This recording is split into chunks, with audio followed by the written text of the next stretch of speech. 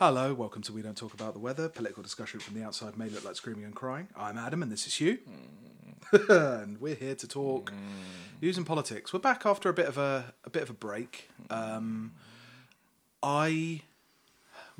were going to do something about Brexit and then I rewrote what I was going to write about 3 times because I just can't keep up. And this has been true all the way through, but especially for the last 2-3 weeks when everybody stopped paying attention to the TIGs and started paying attention to Brexit again.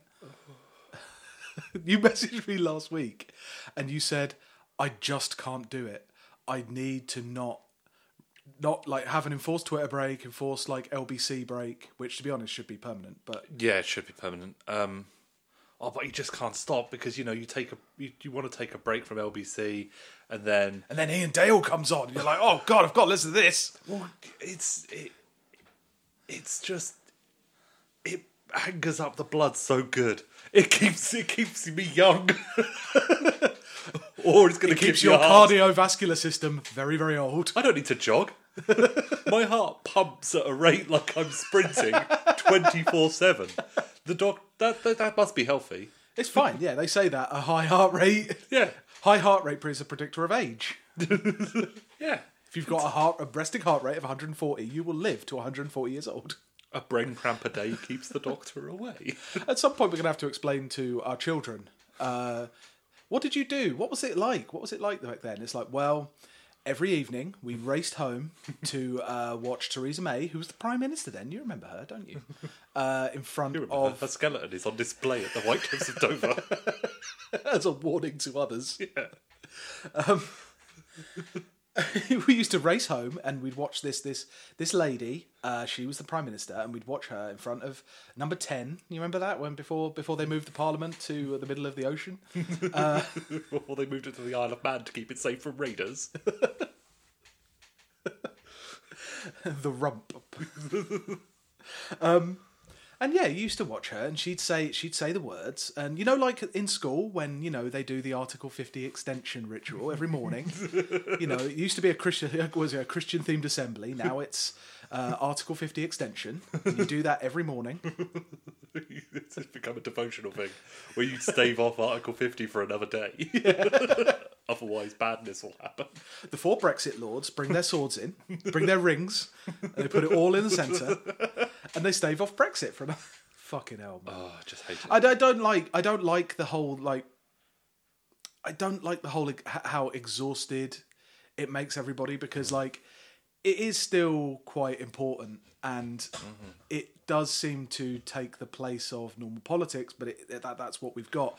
But the whole process seems designed to just exhaust people. Yeah, it's amazing some of the little things that they've managed to push through. It's going to be cool. It's the porn ban, but it's not just a porn. It's not just a porn ban. It's an experiment. Yeah. In how easy is it going to be to ban things?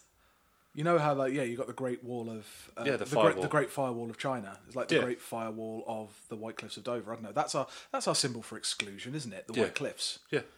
Yeah. That's our World War II nostalgia fueled symbol for separateness.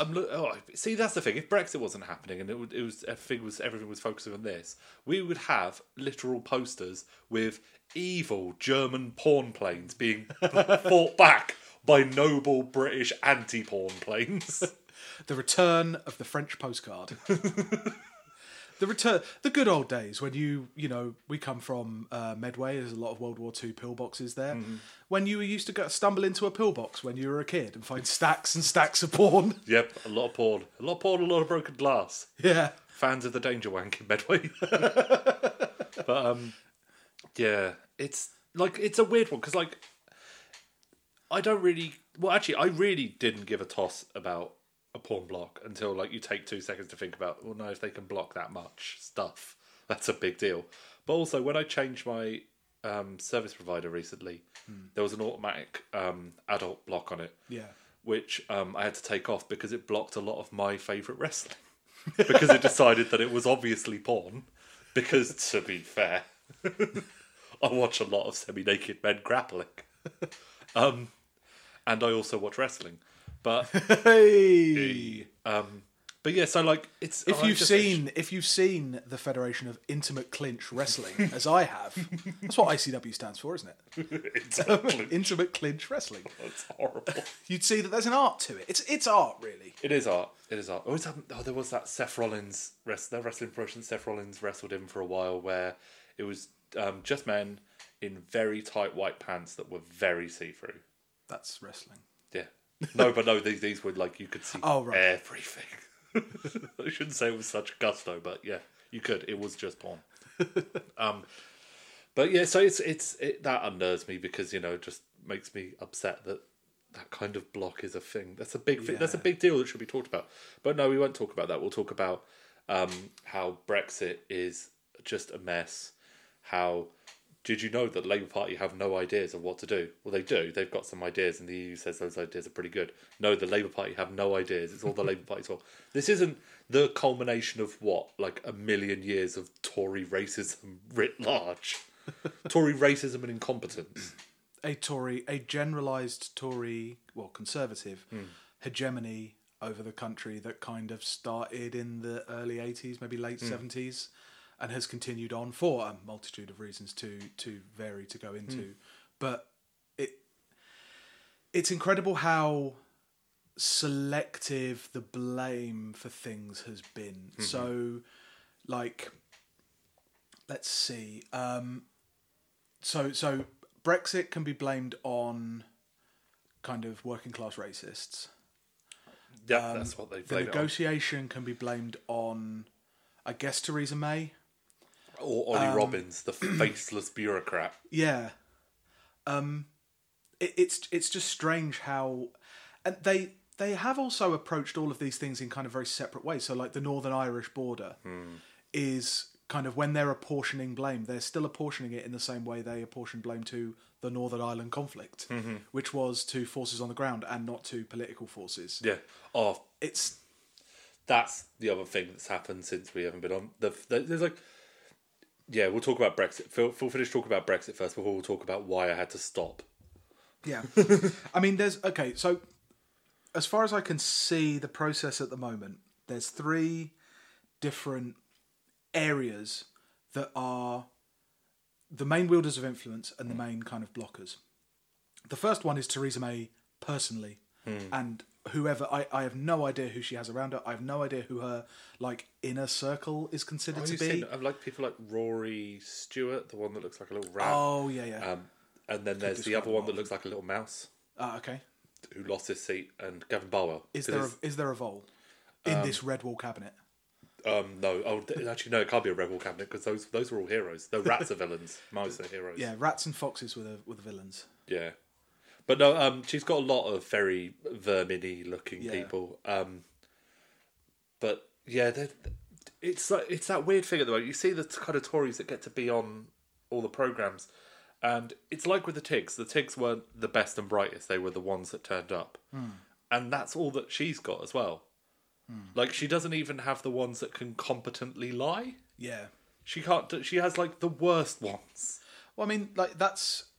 So her role personally so far has been as the figurehead. The Brexit secretary thing, that's a red herring, because I think maybe they allowed David Davis some leeway. But as soon as he had gone, which I remind you was like September last year, it was barely a few months ago. Yeah. And I think that Richard Seymour wrote a really good article on his Patreon about this. She's just fainted. As in, went one way and moved another. It's kind of the end of a long process of political leaders doing that. Because, I mean, that was what Blair was famous for. He would talk a big game, and then he would do something that was technically fulfilling what he had said, but didn't actually fulfill the spirit of what he had said. And the difference is, Blair kind of knew who his targets were. His targets were... kind of the left of his party, which he had kind of got under control by that point. And it was the Conservatives, for what it's worth. Theresa May, so she started off by trying to feint... I mean, was it the EU first, or was it her own party? I guess like Labour were nowhere, so none of her early kind of Brexit manoeuvres were directed against them because it was considered that because she had a majority, they would not be in the picture. So she tries to kind of feint the EU. She presented there's that front page has gone around a lot this week of crush the EU, and she's amazing manoeuvres. She threatens to leave with no deal, and then all the companies will come flocking because they definitely would. Yep. So she tried that on the kind of papers. She got the papers on her side, and she tried that with the EU, and they kind of took it very slow. She was trying to keep information restricted as much as possible. Then she tried to do it to kind of Corbyn a number of times, mainly of which calling the election. She's then, as she's got more desperate, has tried to feint the British public and then her own party by saying, I'm definitely not going to call... Like, for instance, I'm definitely not going to call an election. Oh, yeah, I am. Yeah. I definitely am going to put this to a meaningful vote. Oh, no, I'm not. Oh, actually, I will have to because you voted that way. You know, I'm not going to take no deal off the table. Okay, I'll take no deal off the table. Like, it's been over and over again to the point where... But she's still saying that no deal is still on the table. Yeah. Yeah, because she did that straight away because she's such a... Because she's now divided her party to the point where she's still trying the same tactic against different factions within her own party. Like, I would say, like, the second bit of kind of consequential Brexit, the consequential Brexit group is the hard right of her party, the Brexiteers, the ERG, although it's bigger than the ERG. Oh god, significant. Like May could probably have done a deal if her party was kind of mainly soft Brexiters. But she's had to constantly manoeuvre and kind of take into consideration the hard right. Well, and their desire to have this Brexit. And again, she's tried to feint them by saying this will be a proper patriotic free market hard Brexit. The thing that, except it's not. The thing that, like, a lot of liberal commentators have found really hard to identify of like why she does certain things. Like, I saw Jimmy Bollocks is one of them. O'Brien is another one. Her main driving force, and like all of us say it for ages, that Theresa May's a racist. She's been a racist all her life. She was a racist, disgusting Home Secretary. She's a racist Prime Minister. Then Anna Soubry says, "Do you know what? I think she's a bit racist," and everyone's like, "Oh my god!" Like, if there was just the racists in the Tory party, if they were happy with just the racist Brexit, which is what you know, because she wants the controls on immigration, and they're kind of willing to give her that. Because I think the EU would quite like that, because it gives them more manoeuvring to start clamping down on freedom of movement in a way that they'd like. They also had already given that to the UK, because the UK was obviously going to be the most... It's obvious at the moment they want to start making big speeches about being more controlling on immigration with these camps in fucking Libya. You know, they're being more hardline. They're going to start doing it internally, you're saying? Yeah. Yeah, I think they're going to start, well, at least talking a big game about it. But the problem is with the Tory party is you've got the ones who are just racist and just like the idea of just stopping people from moving about the place. Yeah. But you've also got a load of them who are just utterly convinced they're the best businessmen ever because their dad gave them a job, and the dad who gave them a job was given a job by their grandfather, and their grandfather was given a job by their great-grandfather. It just goes back and back and back until it turns out that they went with Cromwell to burn a field. But they think that they're businessmen. Yeah. And you're never going to be able to negotiate with these people about how it works. It's the Trump phenomenon. It's you were cushioned by a massive amount of money, and you managed to somehow lose money on real estate in the 70s through to the 90s to the 2000s. Like, you're not a fucking genius. Yeah. Like, it does... There is a certain, like, dogmatism to the way that Theresa May's been acting, which is weird, because I wouldn't... It's not that she's not dogmatically us and them. We've talked about kind of what we can divine of her character, because I still don't feel like I know who the fuck she is. I think I know who Blair is. I think I know who Corbyn is. Like, you know, you get a feeling and you can judge them by the way that they talk. And with May, there is absolutely nothing there, down to her giving speech, like typed up speeches in public, in private cabinet and stuff like that. But like, there is a certain like. She's almost like the last true believer, because like this whole brinksmanship, this whole like stalling until there's no choice between her deal and no deal, like that has an echo in neoliberalism. You know, that idea that like pressure and heat makes diamonds. Yeah, like they do believe that actually like trying times make a character, that Yeah. old kind of Churchillian kind of thing. Because she could have, if she was actually serious about preparing people for No Deal, she wouldn't just be giving away, like, I think what was that Stronger Towns fund that she announced a couple of weeks ago? It's like, it was 1.6 billion over like 6 years or 7 Split years. between them all. That's it. The Yeah. 1.6 billion, that was it. And it just shows this really dogmatic acceptance of Tory austerity logic. You know, the whole thing was, it wasn't just about money. It wasn't just about amounts of money. What they would do is they would withdraw the money that allowed structures to exist in local institutions to exist. They would let those structures collapse, and then it didn't matter how much money you gave back. But she couldn't even kind of get that one because she could have bribed him. It's the British state. Everyone was talking about bribing MPs and bribing those towns. She could have done that 10 times over. But for her, that makes it look like she's basically becoming a social democrat. Yeah. And that is a way that they could have prepared for No Deal and actually could have taken the fight to the EU. If the EU doesn't want No Deal, which they say they don't, but I actually don't know. I'll talk about that in a second. But if they really don't want no deal and she's threatening them with No Deal, the way to do it is to prepare for No Deal by properly making sure your country doesn't suffer. You know? Yeah, but the only way to, like we've talked about before, only way to do a No Deal would be like, if I was to leave the EU, Yeah. I wouldn't leave the EU in a week for a start. Yeah. I would leave the EU in maybe 5 years Yeah. after doing nothing but preparing to leave the EU in Yeah. 5 years. If you're going to do it. Well, that's the weird thing about the extension thing. Like, that's what happened today. There were various noises from the EU that they wouldn't... Donald Tusk published a letter saying that they wouldn't accept a short extension without It wasn't a signing letter, off... he just said it. Was it a speech? Yeah, he just gave so a I speech. only He said, read it. I will be I giving a only short read speech. it. I'll be giving a short speech and I will not be taking questions. Good day. Don't at me. Just like the EU. Yeah, exactly. But, like, you know, saying that they wouldn't have a short extension without agreeing to a withdrawal agreement, Yeah. which seems mad to me because it's you're just allowing Theresa May to continue with her particular gambit. Yeah. But I got quite angry at that at first, but then I read it again, and it's a lot of people saying, well, he didn't say you couldn't have a long extension, so maybe that's what they're doing. But, like, in any case, like, the thing that I was thinking of, and the thing that I've been thinking of for weeks, is how much do the hard right of the Tory party, which are guiding Brexit policy and have May over a barrel, as to her red lines are their red lines. They're there because they want them, and they will UKIPise if they don't get them.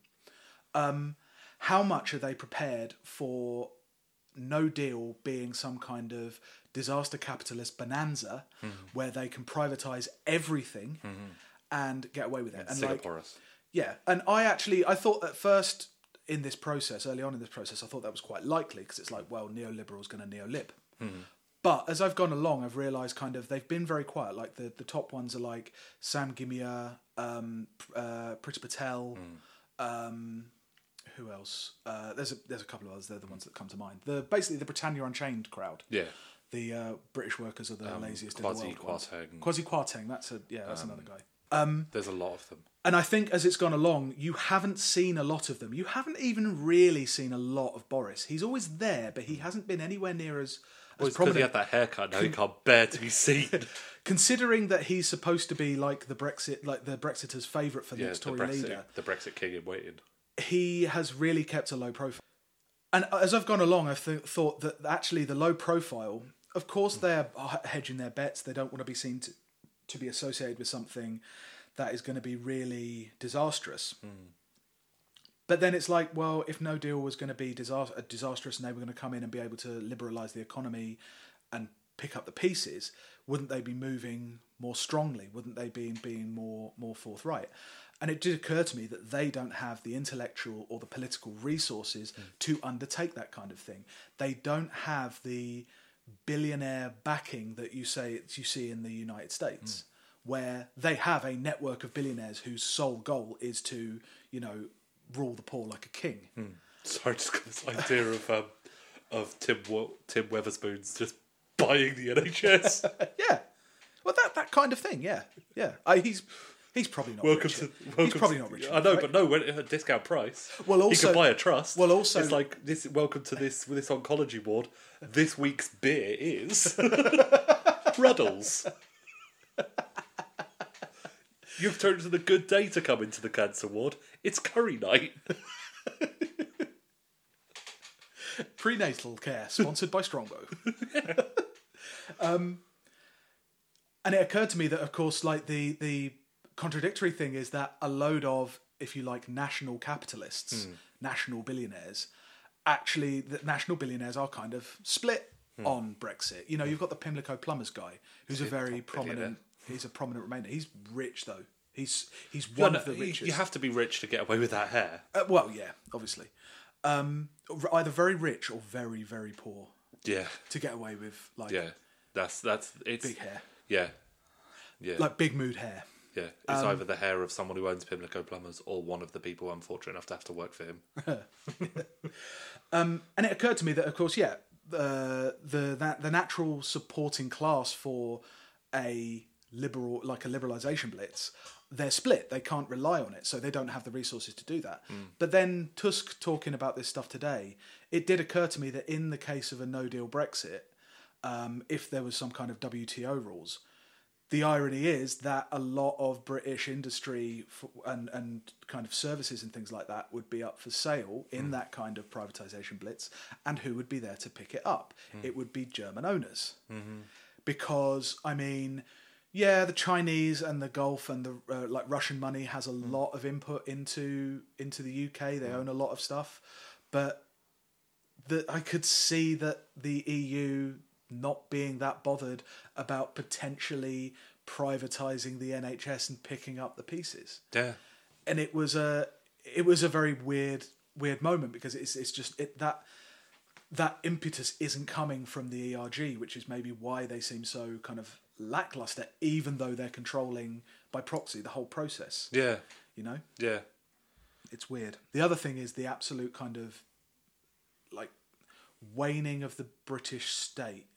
Now, this is not in terms of obviously police, military, all that kind of stuff. That stuff exists, but it's hollowed out, I guess, is what you can say. Like, there are a lot of people blaming the political class for this kind of thing and blaming Parliament. And yeah, of course, they're the ones there making the decisions, but they're making the decisions in a framework that has existed for 200 years. You know, you look at like Thatcher hammered the civil service, which had a control over a lot of policy. They weren't allowed to like be attached to policy, to implementing policy after Thatcher. Blair kind of gutted the party system. The Conservatives copied him so that they all became very neutral. They all became very PR focused. They were far, far less independent. And then you see kind of all of that overlaid over a very, very centralised system, centralised in the PM's office, with the power to do virtually anything they want as long as you've got a majority government. Yeah. And then you're looking at a hung parliament in this kind of case, and you're wondering... and you're wondering... In a row. You're wondering... Well, no, Cameron's second wasn't. That was, no, that's a good point. But he didn't have a huge majority. majority. Slight majority, though. He didn't have a huge majority. We haven't had a clear majority in a long time. Yeah, not a landslide, certainly. Yeah. You look at it and you say, well, yeah, they're working within the parameters that they were set, because all of this stuff, because of the empire and because of the need to take decisions out of the hand of like the electorate, basically, you had to have this centralisation and this keeping everything very secret and behind doors. And you can see it in the early stages of the Brexit process that's what they did, and you can see it now. Of course, because it's hollowed out, because the centre doesn't have that kind of large amount of power, doesn't have that large amount of support that it can draw upon, it's all fallen away. The system still exists, but all of the pillars of influence and power that have kept it kind of being able to function have been atrophied over time. It's why the AV vote losing was, I think, is probably going to be seen as far more significant. Yeah. Everything that happened afterwards is directly because of that. Like everything would have been different. Actually, we wouldn't have had Corbyn as leader of the Labour Party. I think that's reasonably likely. Yeah. And the background of all this, you've got the EU acting like the EU, which I think we've said before has been.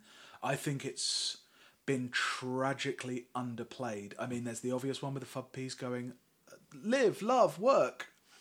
Yeah. In 27 other countries doing their PR for them. But there just hasn't... there hasn't been a proper analysis of EU policy, of EU decision making, and of how they've acted in crises like this. I mean, the obvious one to point towards is Greece, but you can point it towards the migration crisis. You can point it towards how they dealt with the Italian budget, and you can look at it as how they've dealt with this. And I think, you know, we are still all wrapped up with ourselves, and part of the problem here is that the British generally have a cultural idea that they should be esteemed more than they are. Oh yeah, 100%. They have a hugely high opinion of themselves, and it's done them in not only because they seem arrogant, but because they don't focus on the things that are important. And the EU is one half of this, and its role and what it's done has been just hugely misunderstood and underplayed in the last 2 years. Well, it's a recurring thing. It's going to be weird because if everything gets extended for a long time, if we don't have a no deal and it gets all extended, and we have to have European elections, this would be the first European election that in my lifetime, and maybe even the first European election ever, where Remainers would give a toss. Yeah. Which would make it quite interesting. I could see them putting in that it wouldn't be the usual, because it's usually UKIP and the Conservatives who they put in. Exactly, but you know, I could see Remainers actually caring and bothering to vote, because that's what doesn't happen. That's why UKIP historically do well and all that kind of shit. They walk it because it's a 30% turnout. Yeah, but it's a weird one because the EU's biggest fans never talk about what the EU is. They just talk about it being this nebulous, cool club. Well, the weird thing is, I've got a bellwether on Facebook. Yeah. There's somebody who I worked with for a very small amount of time. I'd say she's in her late 30s, and like is a proper kind of culture war Remainer. You know, the Avi. Yeah. The bollocks to Brexit in Latin. Oh I mean, like posting 4 times a day on every news story, going, "What is it? What are we doing? Let's just remain." And it's like, well, okay, but you're not really convincing me here because you seem terrible. But I have that bellwether, and they do explain the EU, but they don't. They do the secondary school explanation of it, which is, but you see, the EU Parliament reports to the European Council, and then they make the decision. And it's like, well, no, if you actually look at how something goes through, the European Council decides, or the European Commission decides on policy. The European Parliament gets a wave-through vote, and then that's it. The EU Parliament is incredibly undemocratic. Yeah, well, it's just that recurring thing that liberals talking about things and they never talk about power. Yeah. Except for maybe the incredible reach and power of Russian bot farms. Yeah. Like, for example, did you know that it's possible for Russians to convince the Italians of all people to vote for a fascist? It's amazing. It's amazing. That nugget came from the Chinese intelligence service's favourite investigative journalist, Carol Cadwallader. Oh, that drove me So, mad. you know, maybe if we'd spent less time fucking talking about Russia today and, you know, the malign influence of Russia, this kind of boogeyman on the outside, maybe we could see some more of the boogeymen that are actually on the inside. No. It's just gross. Russia. But it's, yeah. There was one more thing. How likely do you think it is, given the state that the Tory government is in, and that they are really very seriously staring down the barrel of a no deal, how likely do you think that she calls some kind of state of emergency? Considering all the talk about army on the streets to deal with knife crime, I don't think it's as unlikely as it was. And I don't think there'd be as much objection to it. Looking over the tweets from 2011, where during the riots, but she'd be calling in the army to deal with the Remainer march on the weekend, and it'll be like, and the people that should be calling the army in on are all the people who were calling for the army in 2011, which is kind of the problem with Remainers, because they were the ones that said that all the rioters should be shot. I'm gonna say that the Remain march is not the thing. Is not that. No, it's probably gonna have a load, but is not the thing she would call in the army for. No. I think maybe, you know, like large groups of men stealing bags of rice from a Tesco, I think that's the kind of scene that she would decide state of exception, martial law. That's depressing. It is depressing. Yeah. And that's why we didn't podcast for 3 weeks. Yeah, there's so like we haven't been on for 3 weeks, and it has just been grueling, and it is hard in the now, and it's like I've been thinking a lot about why we started doing the podcast and stuff. Yeah, and like there's a thing like my wife, she writes for telly, and whenever she teaches as well, but like why she asks why do you write, and she always says because she wants to write something that makes someone say me too. Like not in a hashtag me too way. Oh, not in a hashtag me too way, but in a not making people scandal blows apart. We don't talk about the weather. Making people not feel alone. Yeah, to make people feel like they're not all on their own, and that is a recurring thing. That's like one of the reasons why I wanted to podcast because it's grueling to be a sort of unaligned lefty. Yeah. In all of this, and you just get sort of swam along, and you can kind of see why people go cranky. Definitely, and like they're searching for cranky's the wrong word. I get what you mean. They're searching for some kind of rock of surety. Yeah, they just cling to it. Yeah, and it is hard, and it's like it's been really rough the last couple of weeks. Like there's so much stuff. Like there's the anti-Semitism stuff, which just keeps on going. Having to deal with listening to Nick Ferrari and Rachel Riley talk on LBC about anti-Semitism the day after Christchurch. Yeah. And that's like his going into talking about aggression in political sphere and stuff like that leading to violence. Fuck off. Having to listen to people talk about Ian Austin as a principled anti-racist who that thing of describing Jeremy Corbyn with his North London Islington ideas about immigration. It's like, ooh, what does that dog whistle mean? I mean, that's kind of the same thing as saying your New York sense of humour. Yeah, no, North London intellectual is a dog whistle anti-Semitic trope. It's literally what Ian Austin said about Ed Miliband. Yes. When he was being...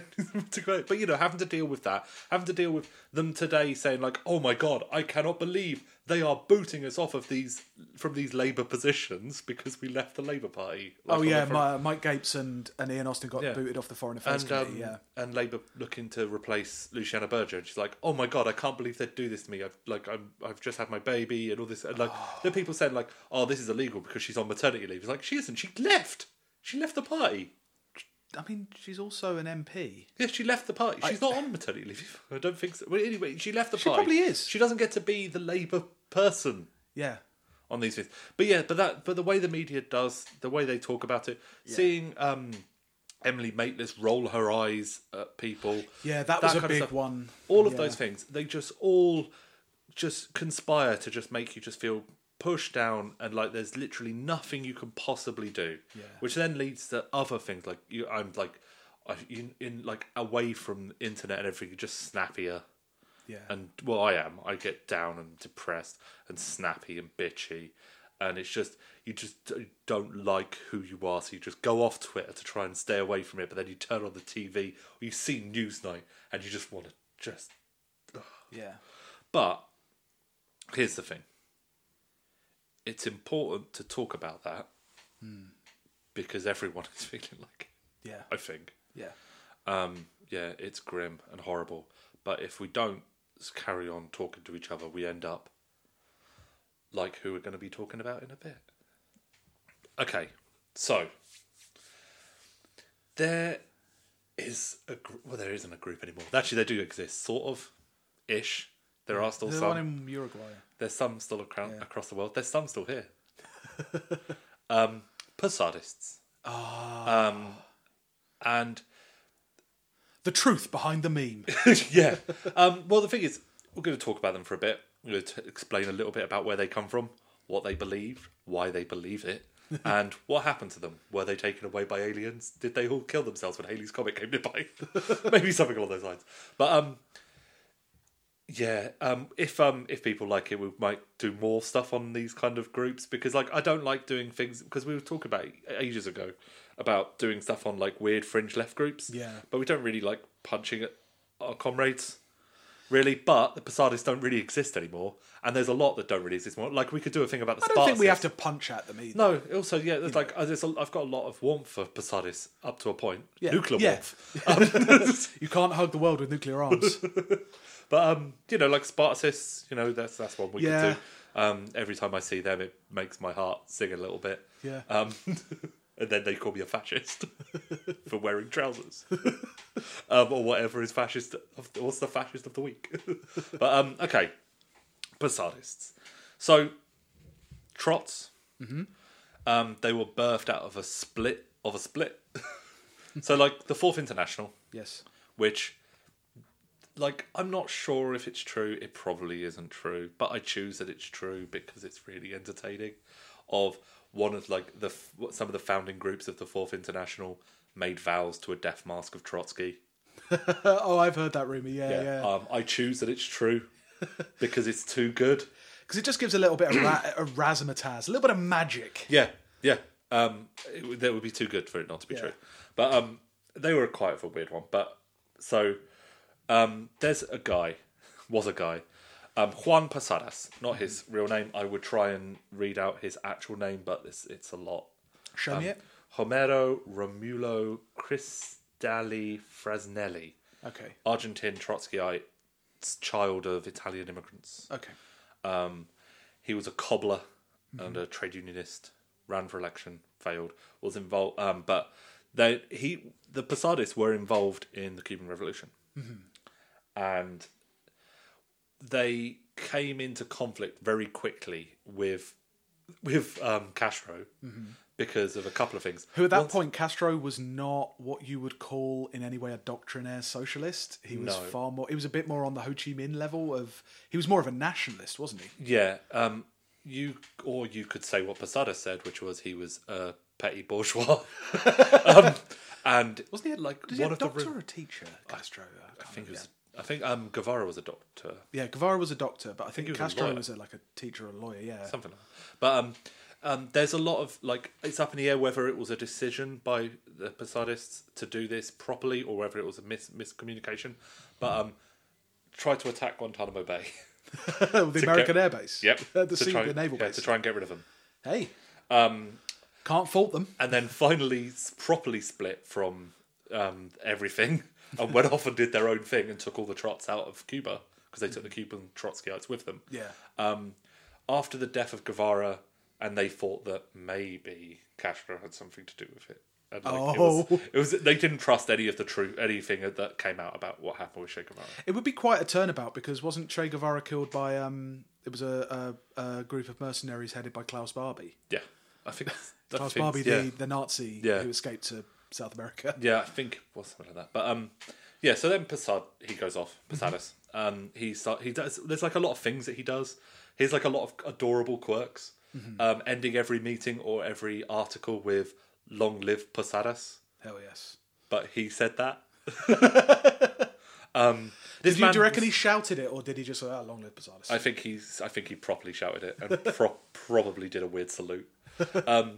But it's important to note that this man is quite paranoid. He was quite paranoid for like most of his life. Sure. But okay, so one of the first things that everyone knows about Posadists is they love nuclear war.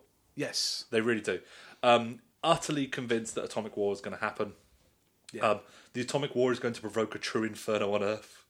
It's going to destroy immense human riches. An atomic war is inevitable. It will destroy half of humanity. It's going to destroy immense human riches. It is very possible the atomic war is going to provoke a true inferno on Earth, but it will not impede communism.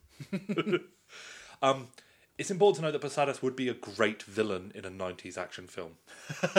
He really would be, because he's utterly convinced that nuclear war is inevitable, and it's going to be because a nuclear war is a global war. Yep. Therefore, the old Trot thing, global revolution, everything will be perfect. Oh yeah, because that's the thing with Trotskyism as it's gone around over the years is that they don't like any revolution that isn't the absolute perfect one, and so the perfect one will involve nuclear help. So they end up transferring onto weird things, you know. Yeah,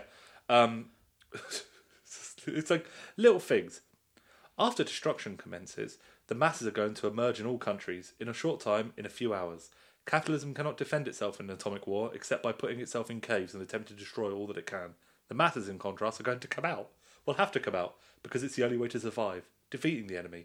The apparatus of capitalism, police, army, will not be able to resist. It will be necessary to organise the workers' power immediately. So he's saying that in the event of a nuclear war, capitalists will kind of retreat to the bunkers, but the poor will have to come out and they'll have no choice but to accept communism. Yeah. But to And they'll win. To organise communism. They'll win because all the capitalists will be in their bunkers hiding. But, like, they'll be dead, though. No, there's an awful lot of his plans that involve a big question mark at an important point, and then just full communism now. Very much like I imagine Aaron Bastani's book will be. But a lot of scene missing. Yeah, there's a lot of scene missings in Posadas' life. Most importantly, is like between 62 and 69. I think it's 69. Posadas starts becoming 68. Posadas starts becoming quite into UFOs. Now this is the other famous bit about him, isn't it? And he wrote a really great. I read it. It isn't great. Thing. Flying saucers, the process of matter and energy, science, the revolutionary and working class struggle, and the socialist future of mankind. Finally, now I've been waiting for fucking ages. I've been studying in 40 times. I've been waiting for this for years. I was a teenage conspiracy theorist. I loved that stuff. Communism's very good. It's the only future. Bit dry though, isn't it? It's a bit dry. Bit dry. Where's the posters of the grey alien saying "Take me to your dealer"? That's what I need. Where's my goddamn multicoloured dashiki? So, where's my third eye? Do you believe in aliens? I don't know if it's something you can believe in. They're not there yet. That's like it's literally impossible to answer. I think I believe in aliens. Really, it's probably, but because maybe just not. Mathematically they're bound to be there somewhere. They're not near us. I don't think they're here. I don't think it's like X-Files. I think it's important to say that like aliens within human society fulfill a certain role similar to like angels. Yeah. Or saints or spirits or something like that. They fulfill that exact same sociological role. Yeah. Yeah. But so in that way they do exist. But yeah, there's this pamphlet he wrote, this leaflet he wrote. This leaflet. It's a pamphlet. It's never just a leaflet. It's never just a pamphlet. He talks a lot about science and about it being constrained by capitalism, which is true. Yeah. And talks about how much further we can go. Okay. He does he makes a couple of little jumps. How aliens are bound to exist. Like I just said, mathematically they're bound to. Yeah. So they're bound to come here eventually, mathematically, again, probably at some point. He does make then the first of a number of assumptions. Yeah. First off, that they're good. Yeah. And next off, that they're bound to be communists. Well, isn't it the case that it's kind of like the Marxian idea of historical determinism. It's like it's taken to extremes, isn't it? So if Marxism is a science, which it is, it's a category of social science, and communism itself is like a more advanced version within that, then it stands to reason that like extraterrestrials, if they were more advanced technologically, they would also have more advanced societal technologies, so they would have communism. It hangs together. That's the thing. Not in any kind of recognizable human way. Yeah, there's an awful lot of it which, if he was explaining it in the pub, you'd put your hand up and then you'd get a lot of no, wait, bear with me. Yeah. He does make some other leaps about them, first they're good and they're going to help us, and they're definitely communist. They're also immortal. Okay, yeah, why not? Because humans live for about 100 years, elephants live for about 250 years. Mm-hmm. What? No, they don't. But therefore, aliens must be immortal. No, yeah. I know. No, I get it. I get it now. That you said a lot. Yeah. I don't know what you're saying, but you're saying it with such force.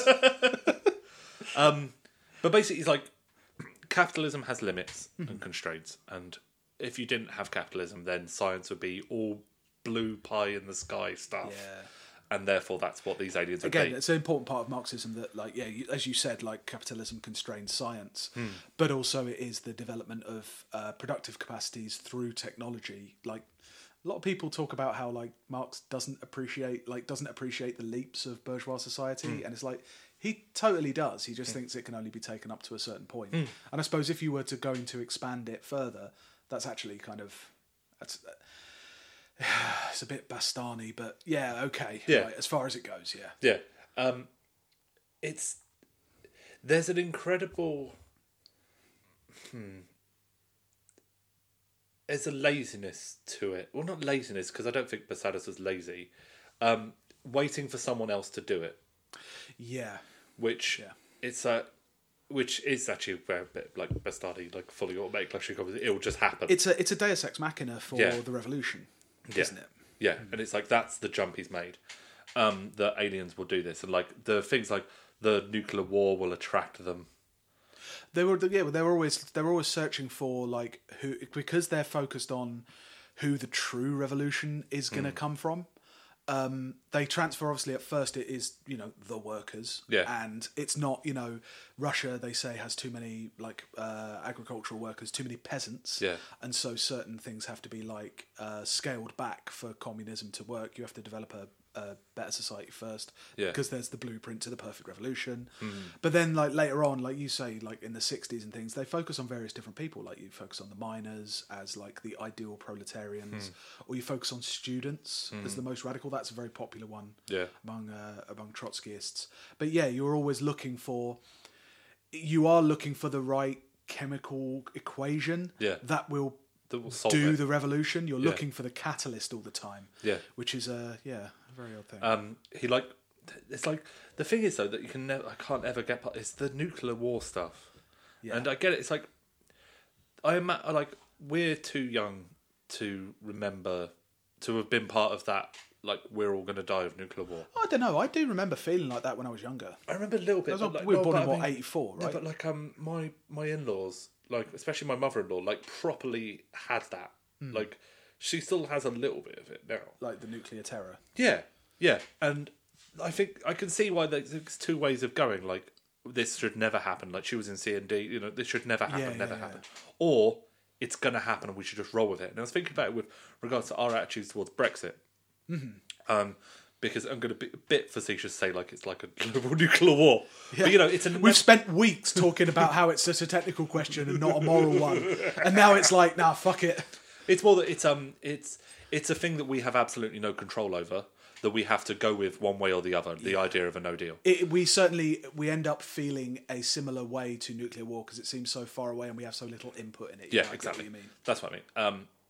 And so I can kind of get so in a way, Posadas is kind of leaning into it like a lot of Lexiters that I know who would not have wanted to agitate to leave the EU now. Like I wouldn't have. I don't particularly like the EU.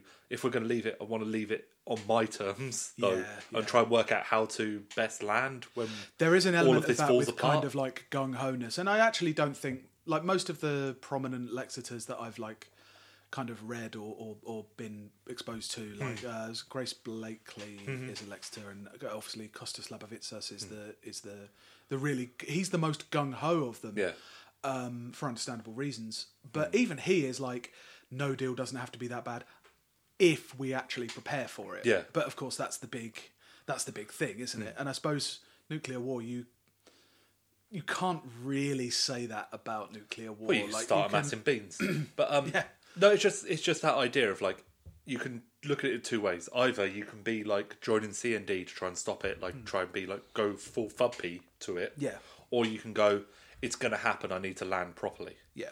And by land properly, I mean start releasing pamphlets about how aliens are going to come and save us. Yeah. But yeah, so he like quite vocally tried to stop any test ban treaties because it wasn't. This is why he'd be a great villain in a 90s action film. Yeah. Because he wasn't like it. It got to a point where he wasn't. It's going to happen. Where he was actively agitating for it. I hate that tendency. Like, it's why I've never had a lot of sympathy for accelerationism.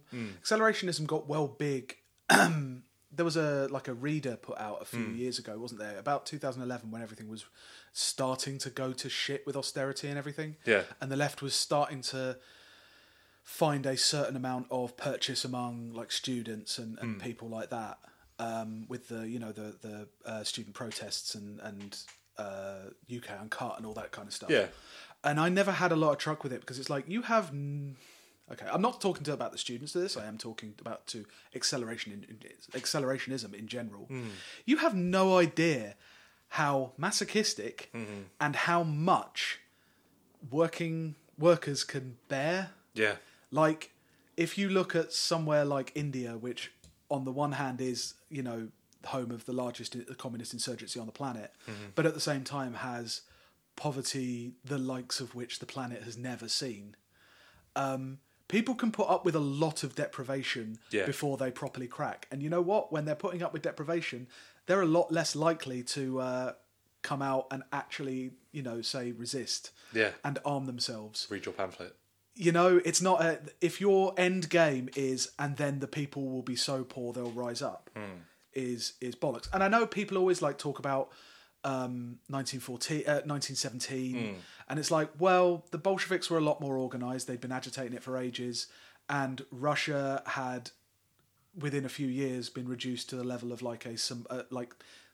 Russia at that point was like Somalia, Yes. But the difference is Somalia has been like that for quite a while, for a matter of years. People have been born into it and died in it. And Russia had slid into it in a very, very short period of time. So there were people who remembered how things can be. Yeah. There's a whole complex load of human relations to it. But suffice it to say, poor people don't necessarily just automatically rise up. And if you're relying on that, it's not a good thing to rely you're on. kind of a chump. Yeah. Well, no, it's as worthless as relying on aliens. Yeah. Except it involves a lot more human suffering. Yeah. That is literally why I voted to remain. Yeah. Because I didn't want didn't like the idea of there being any suffering. Sure. But okay, so one of the things with Posadists and what happened is, so Posadas, very paranoid man, and he's getting into the alien stuff.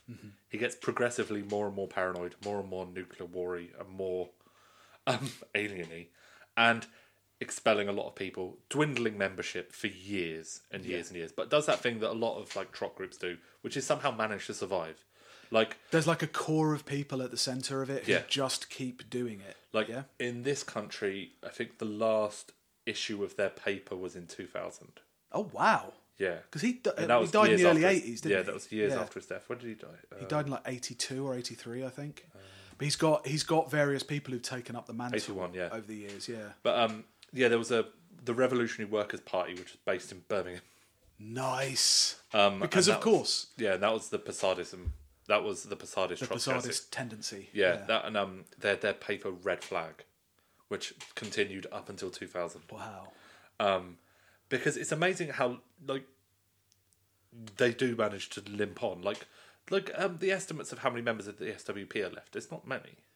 Yeah, how many? Because they're obviously the largest trot group. They lost a lot in the country. They lost a lot when the Comrade Delta stuff happened, but they're still there. Because at one point around the 2011, 2012, they had several thousand members, I think. Yeah, because they were ones who recruited mainly off universities. They still do things like that. They still do. It's disgusting. Yeah, they're disgusting, and you see them at every protest. They're handing out this, so they give the impression that there's more of them, but there's not. I always wonder, because if we wanted to form a party, if we wanted to form a cadre, cadre, whatever, we could get you could probably get six MPs. You get 6 people. Then we could hashtag change politics. We need someone strong, girthy, Gapes. Yes, we could probably get Gapes before he retires. If you have a couple of no, he would not spike his milk. But we could probably get enough people for a Trotskyist cadre. But then, how do you fund it? I think we just start putting out pamphlets. The SWP must bankrupt themselves going to B&Q to get all those all that signed wood? I think you give... Or are they just given... Members give them a lot of money. Yeah, because there were lots of really terrible stories about people working for free or for no money for and years. giving money that they've earned from their other jobs for the cause. Yeah. Maybe they've got a pine baron as their benefactor. That's been your theory for ages. It's like Engels the Fifth or something.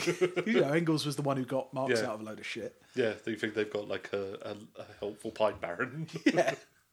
But they carried on limping along Posadas. Yeah. For ages and ages. And there's definitely one in Uruguay and there's a couple more. There's like an active party in Uruguay. Yeah, and there's a couple more in other parts of the world, but they're not really doing much. Well, and it's hard to discern ones who are seriously Posadas and ones who are taking the piss because it's kind of funny. But I kept on thinking about it with like how I've been feeling with politics recently. And I get it though. I get the like when you found your little group. Like you see it with like to a lesser to like in the bad ways like Chris Williamson and like the kind of people that he hangs out with and he won't stop hanging out with, and to a lesser extent Jeremy Corbyn.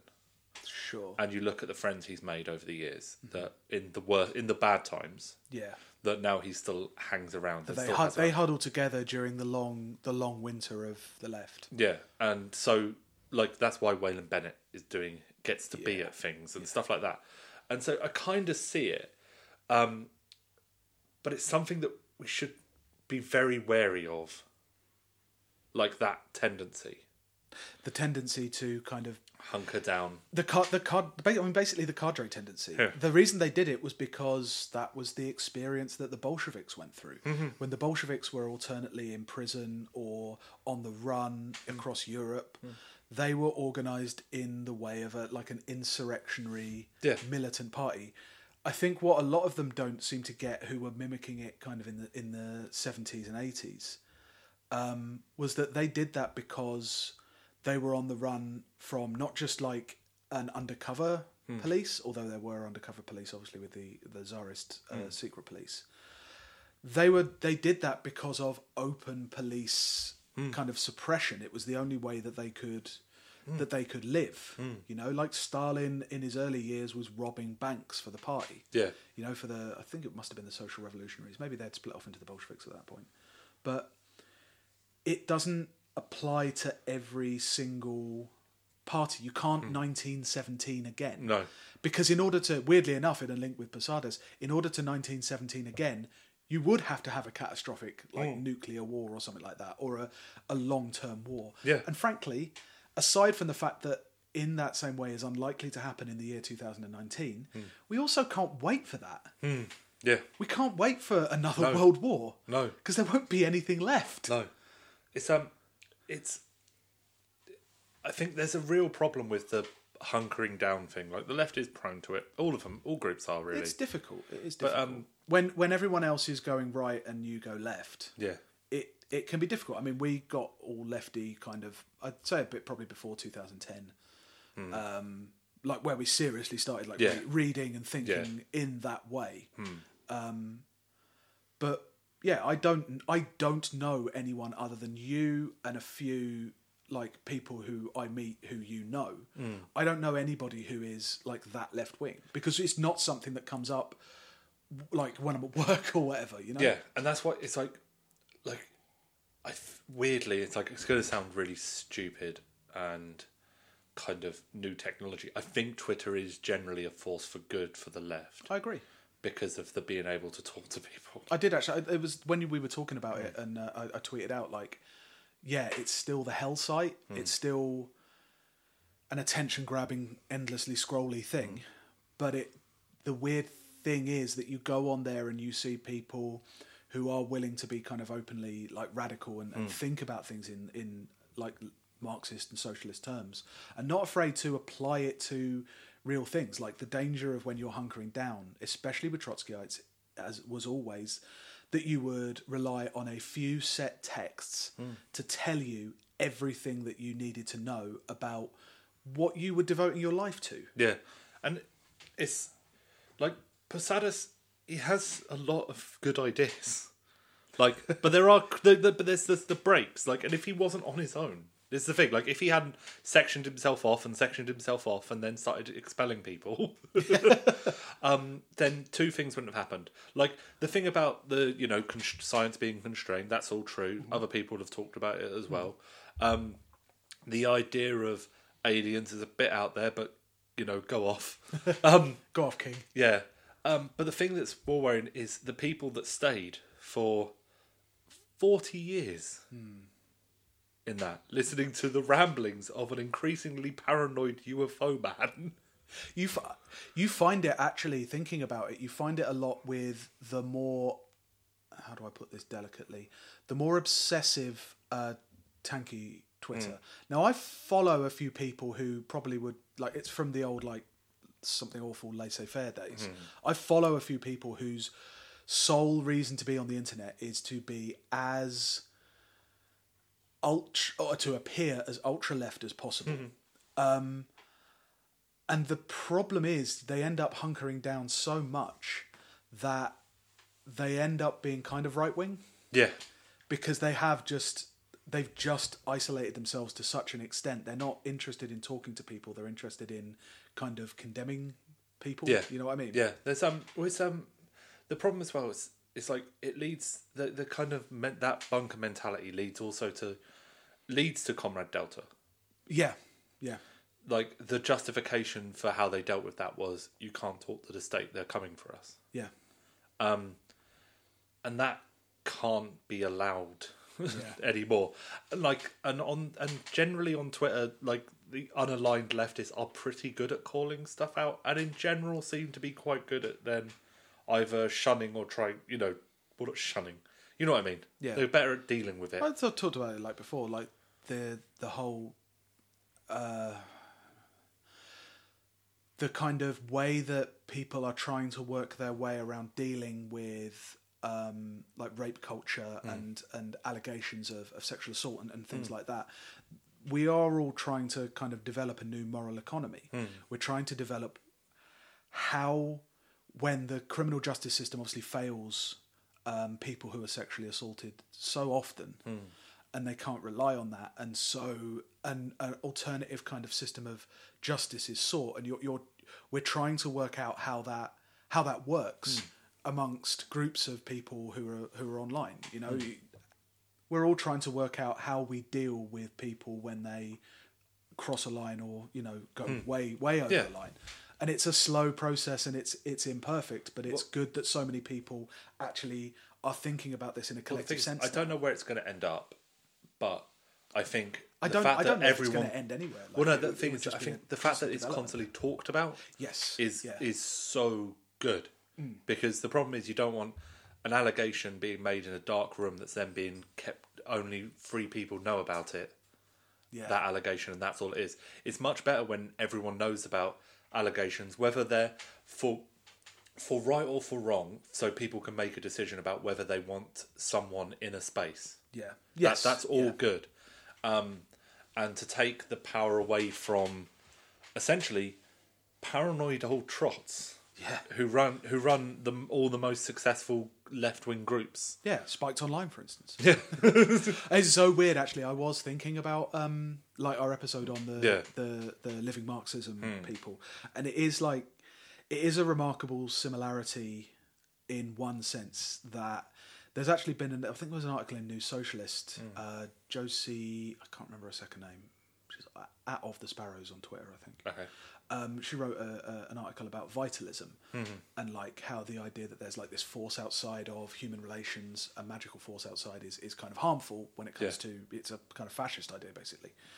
And there is a kind of similar idea that I think ran through living Marxism as well, is that the idea that because you're setting that revolution to be perfect, you're looking for the catalyst, and the catalyst is like it's a vital force. You're constantly looking for the energy in any kind of revolutionary situation. Now, living Marxism, the Revolutionary Communist Party, they were looking for the energy in the revolutionary process, and what happened is it got so corrupted that they settled on like the march of progress in an abstract way, and like bioscience in a more immediate way, Yeah. and like absolute unrestrained libertarianism. Yeah.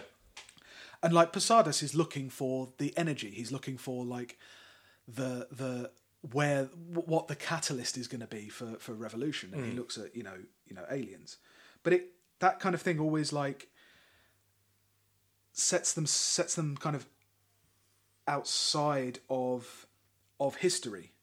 They're not a part of it because they're the vanguard, because they're the vanguard party, they're the cadre, kind of set themselves aside, standing above history, looking for it and looking to fish out the catalyst that will get the whole, like I say, chemical reaction working. Yeah. It's a very like abstract and a very I don't know what the word is. Like an object oriented, things turn into chess pieces for you to kind of rearrange on a board, and that's why you end up getting some kind of very arrogant kind of You attitudes dehumanise in these. everyone. Yeah, that's what I'm basically trying to say.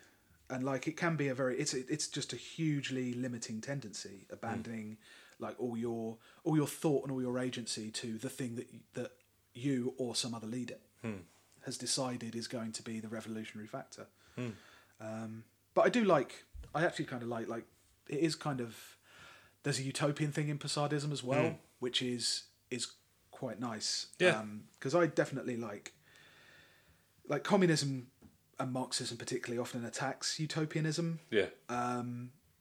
And in turn gets attacked for being utopian by kind of like hard-headed anti-communists. And I definitely flip between that kind of like hard-headed secular Marxism, like class war, class struggle, class analysis, all that kind of stuff. That's where I am comfortable. It's been a good rule of thumb. But I do kind of like, it is good sometimes to get your head out of it and kind of think of the Star Trek future. Yeah. Like, it's why I can't really laugh off, this is going to make me sound stupid, but I can't really laugh off Bastani too much until I've actually seen see the book first. what he's written, because like there has to be that kind of recognition of an alternative. There was like I was just reading one article about Posadism for today, and the Wu Ming, the anonymous communist writing collective. They weren't writing about Posadism, but they were writing about some other. They were writing about some other kind of Soviet like cosmologist or something like that, and they were saying, this kind of like pseudo history, this kind of pseudo science, it's not science, but it does kind of help to shake the belief that this is the only universe you can live in. There are no alternatives, because we approach capital in a kind of abstract way as Marxists. It's we deal with people who we fucking hate. Yeah. We recognise people on the telly who we fucking hate. Yep. But ultimately the thing that rules our lives and all of humanity's life is this abstract social relation that is capital, like Marx uses the word alienation. It's from Latin meaning belonging to someone else, which is you're isolated from your labour, you're alienated from the commodity, and the more something your labour becomes a commodity, the more alienated you feel from it. And actually putting that into perspective, like if workers relate to their labour as an alien product, an alien object, after they've like collectively produced it, it's gone through so many stages of alienation and like abstracting. If we're forced to think about extraterrestrials or UFOs as existing and being real, you're starting to prepare for how you yourself will accommodate it. You're looking at alternatives. It's good prep for fundamental change in and of itself. Obviously, it's aliens. Yeah. Of course, there are memes around it. But there is a tendency within that element of Posadism, which is like, I can see that, especially in the year of our Lord 2019, where it is feeling really, really dark at the moment. Yeah, not just because it's night. The capitalist realism thing of it's easier to see the end of the world than the end of. I feel worse about it now. I don't feel worse about seeing the end, but I feel worse about the now than I did in capitalist realist defining times in 2013 or whatever it was. But I feel more confident about the ability of people who, like, I read and I talk to somewhat online and in real life, I feel more confident about the ability to change it. You know? Yeah. It's not just you going, this is wrong, and just internalizing it and feeling wrong all the time. Yeah. You know? Well, that's the thing. That's my main takeaway from all of it is I think that Posadas would have done better with internet. And or a lot worse. There is that. But more importantly, the people who followed him would have done better. I think. Yeah. I think that the SWP, part of the reason why it's got dwindling membership is because of the internet. And people, like, when you take away the mysticism, when you take away when you can find solidarity through something other than a meeting. Yes. I think that is actually a good thing. Yeah, definitely.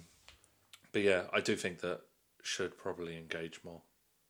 I don't because I think that's the thing. It's like it's in the last couple of weeks, month or so, I have disengaged from a lot of things because I just found it too hard to deal with. And then you have it feels like an enormous privilege to be able to detangle yourself from politics, but I haven't been able to because you can't. Yeah. But it's like got so much. It bleeds into everything, and you've got so much stuff to do. Yeah.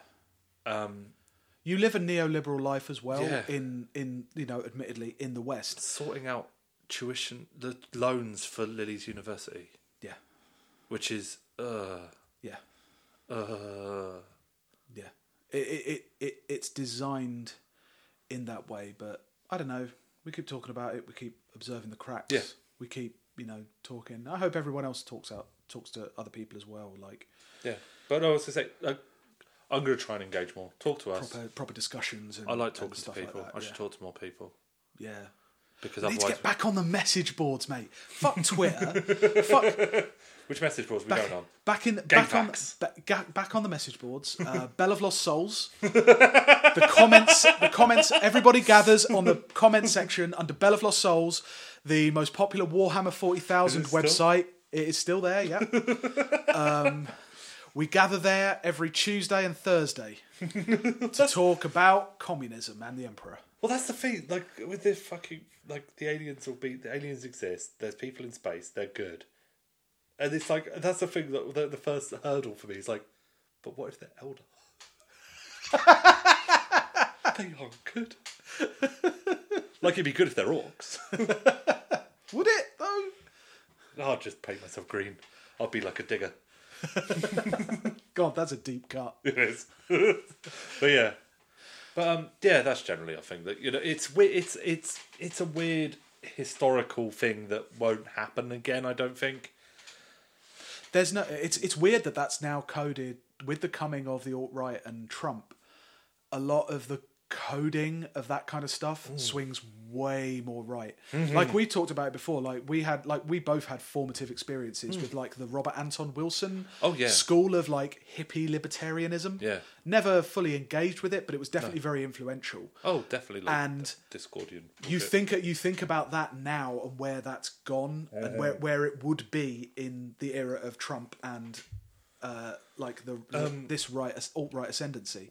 Yeah, it would be fucking terrifying. Yeah, I worry where I'd be without you and the rest of my friends and weirdly Twitter. That I could see me, tattooing a QAnon symbol on my head. that lauding Twitter has come at exactly the wrong time in the lefty academic cycle because I think Richard Seymour just unveiled his new book and I think it's going to be fully attacking Twitter as a medium. I don't. Well, no, the medium's bad, but there's people on there that are nice to see. And Richard Seymour's, he's such a downer. I love.